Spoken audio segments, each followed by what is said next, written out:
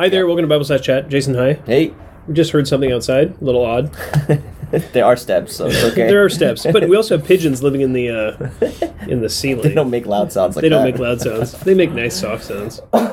True. Anyway, there's a mess out here outside the door. Anyway, well, hope you're doing well. We're covering a topic that came up over the weekend in a sermon, and I said something that some people had a little bit of a struggle with, which is totally okay, but it can happen. Maybe just clarifying that. Yeah, of course. It's important. Yeah. So the statement that I made, okay, go ahead. Kind of phrase the question, and then maybe we can do this one more as a dialogue. Go ahead. Sure. I said that feelings follow the will, or feelings follow actions, is a broken sentence. Yeah. That there's something broken inside of that. Yeah. That you can just do something, and then your feelings will follow. Okay. So that's the statement. That is the statement. It's So the question is that true? Right. Can we support it? And why is the other statement not true? Yeah. Like if you just do, feelings will follow. Do the righteous thing, and then the good affections and desires of your heart will change. Yeah. Exactly. I think really it gets down to the issue of transformation and change. When we talk about feelings and actions and will, it's all like how do you actually change? Totally. Exactly. At the end of the day. So yeah. And I think this is where that right there is the most insightful part of that, because the danger with these things is to say change is just external conformity to some written standard. Right. Like, I don't have any affection for my wife in my heart at all. However, I'm going to unload the dishwasher. Even though I hate her, I'm going to unload the dishwasher, and that's right for me to do that, and I'm actually obeying God in doing that, and that should be enough, right? So that if someone says, "Do you love your wife?" my answer is, "I unload the dishwasher. I served her." Yeah. Which actually is an act, an external act, but it's not rooted in truth in my heart. I'm not actually serving her in that sense. Yeah, out of love. Yeah, out of love, and therefore it's not actually service. Yeah. So that's where we would kind of go with that. Absolutely, go with that in terms of that. Yeah. Where I would probably go scripturally is just to go back to the first and greatest commandment, which is to love the Lord your God with all your heart, soul, mind, and strength. Yeah. And the second is like it, to love your neighbor as yourself. Yeah. And Jesus says, on these two hang all the law and the prophets, right? Right. Now, some people would say love is the action. Love is what's being acted out. Okay. The difficulty with that is that's not how the Bible talks, right? Yeah. Paul says, if you act and do not have love, your actions are nothing. 1 Corinthians 13. 1 Corinthians 13, 1 through 3. So you have Paul distinguishing between love and action. We have God distinguishing between love and action in John 3:16. For God so loved the world that he sent his only begotten Son. So that he gave his only begotten Son. So you have God's love, which results in action. Paul, 1 Corinthians 13, love results in action. Yeah. And if the love isn't there, the action is empty. Right. So Paul and Christ, at least, are distinguishing between those two things. And that seems fairly clear. Yeah. I think 1 Corinthians 13 is very clear on that. Yeah, it's so clear. Yeah. And then Romans 5:8 even, he does the same thing, right? God demonstrates his love for us in that while we were yet sinners, Christ died for us. So it isn't that Christ died that is love. It's not the death of Christ that is love. It is love motivated that causes Christ to die. Yeah, it puts the love in his heart on display. Exactly. The funny thing is, 1 John 4, God is love. Right. So God is the action? Yeah, that's where it gets tricky. So then it means something else there. Yeah. Or you have to say, well, no, of course not. His essence is love. Right. But also which is always acting. I mean, and then you would say, well, there's a bifurcation there. Yeah. There's something that's essential, and then there's something that comes out of that. Functional. out of nature. Exactly. Yeah. Exactly. That's where I think we want to be careful in taking love and action and tying them together and saying they're the same thing.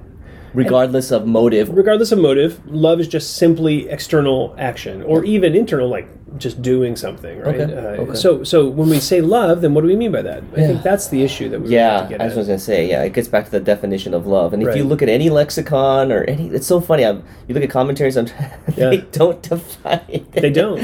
A lot of them, they'll just say, like, love does these things. Yeah. Love is like this, which is right, they are. That's true.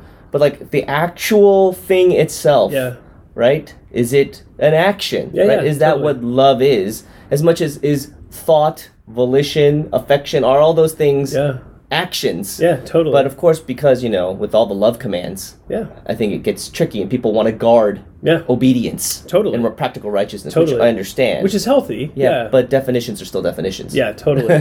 Totally, exactly. And that's right. I mean, even like, you always laugh, like if you look up in secular dictionaries, what is personality? Like they have no real definition for it. It's just like, it's kind of who you are. It is real squishy. Same way with love. Yeah. And I think the reason for that, I mean, I think we've talked about this before, but I think one of the reasons for that is that the guy that you were reading that time, he said it resists definition biblically. Yeah. It's very challenging to define love because I think what God knows is we know what it is. Right.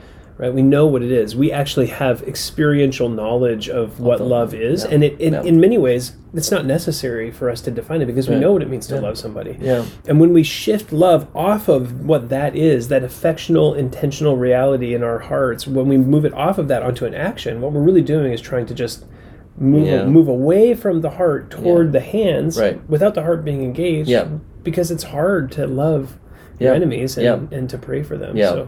So I totally makes sense. Like, love your enemies. Yeah. Love your enemies and pray for them. It talks about, like, greeting people that you know versus greeting people that you don't know. Right.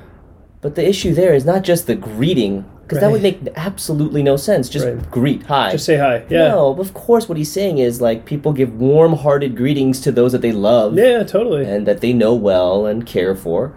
If Gentiles, unbelievers do that, how are disciples of Christ ought to do the same, right? Totally. So I think that's where so someone hears that and they go, oh, then you're just saying, like, you should have these kind of warm feelings all the time. Yeah, and that's what we're not saying, right? Because feelings in and of themselves can also be subject to lots of things, and be up and down, and they can be false, and they can be bad, right? And culture has taken the feelings of love and has, like, used them for their own gain, and they've turned it into a cheap thing. Yeah. So we want to be very cautious with that. So we're not saying it's just like warm. Not only that. No. Not just only that. Right. So what is love then? And that's sort of like is the issue. I don't want to define it. Come on. I don't know if you can. No, I'm just kidding. You can. You just said you couldn't. No, I think love is not the action. I'll do my negatives first. Okay. It's not a verb. Okay. To love is a verb. To love is a verb. To love is a verb. The noun love, however, you cannot avoid calling it an emotion. Yeah, There's just no other way around it. I'm not saying it doesn't involve thoughts or intentionality of the will. Totally. But it is an affection of the heart as much as joy or peace. Yeah, absolutely. Like, if you evacuate the emotional, affective nature aspect of it out of love, it's not love anymore. Yeah, you've gutted it. Yeah, totally. Like, everyone knows that. I mean, everyone knows it. That's why, like, we love using the word love. We love the feeling of it. And we... it's hardwired into us. Totally. So we don't want to just assign, like you were saying, love is a verb, love is an action. Yeah. Yes, it leads to verbs. Totally. But it can be very, very dangerous if you define it solely by the action. Yeah. So what you're saying there, that those three components, you have thoughts, you have mental acuity. You're aware of things, right? So your mind is engaged in real love, biblical love. Of course. Yeah, love the Lord your God with our heart, soul, mind, right? Yeah. And strength. So you have the mind being engaged. Yeah. It is volitional. You're choosing to love. Of course. Right? So that's true as well. We wouldn't just say love is just by accident, right? You fall in love. I just fall in love with my enemies, right? It's not like that. Not at all. It is a volitional thing, of course, being set on someone. Yep. But it is also affectional. Yeah. That emotional component has to be engaged. Yes, it does. All three have to be there because actually all three are the heart. Yeah, totally. In the Bible, the heart is volition, it's cognition, volition, and affection or emotion. Yeah. And we shouldn't be afraid of either. And it's just because emotions got such a bad rap. Totally. So I think sometimes in Christian literature, they shy away from using emotion or like talk about it in ways that are like, is it bad? Is it good? Like, it can be good or bad. Just like any volition or cognition can be good or bad. Yeah. So they're all the same. Totally. Same level, one heart. Yeah. Has all three components, if you will. Yeah. And all three have to be engaged for love to be love. For love to be love. Yeah. Yeah. So when we talk about it in that sense, we're giving it, I would say we're giving it a biblical definition of what love is. I hope so. Which is foundational to all obedience. Yeah. So you would agree with that? I would agree with that. I would agree that. And to sever those is you're going to produce hypocrisy. Yeah. Eventually, you will produce legalism. Yeah. It's interesting. Christ says of the Pharisees, he says, "This people honors me with their lips, but their heart is far from me. Far from me. Right, the heart of affection and volition and thoughts. They don't have those towards God. Those things are not toward God. No, right? not at all. They're not engaging their thoughts on God. They're not volitionally choosing to love God. Even though they know the law really well, they believe in God. Yeah. But they say it. They say the right things at times. I mean, they're saying the Shema every single day, and yet here they are. He says, "They're in vain do they worship me." Everything they're doing is vanity because they're actually teaching the precepts of men and not what God really requires. Yeah. So good. Maybe we should do another video and continue this discussion because I think it's very helpful. Yeah.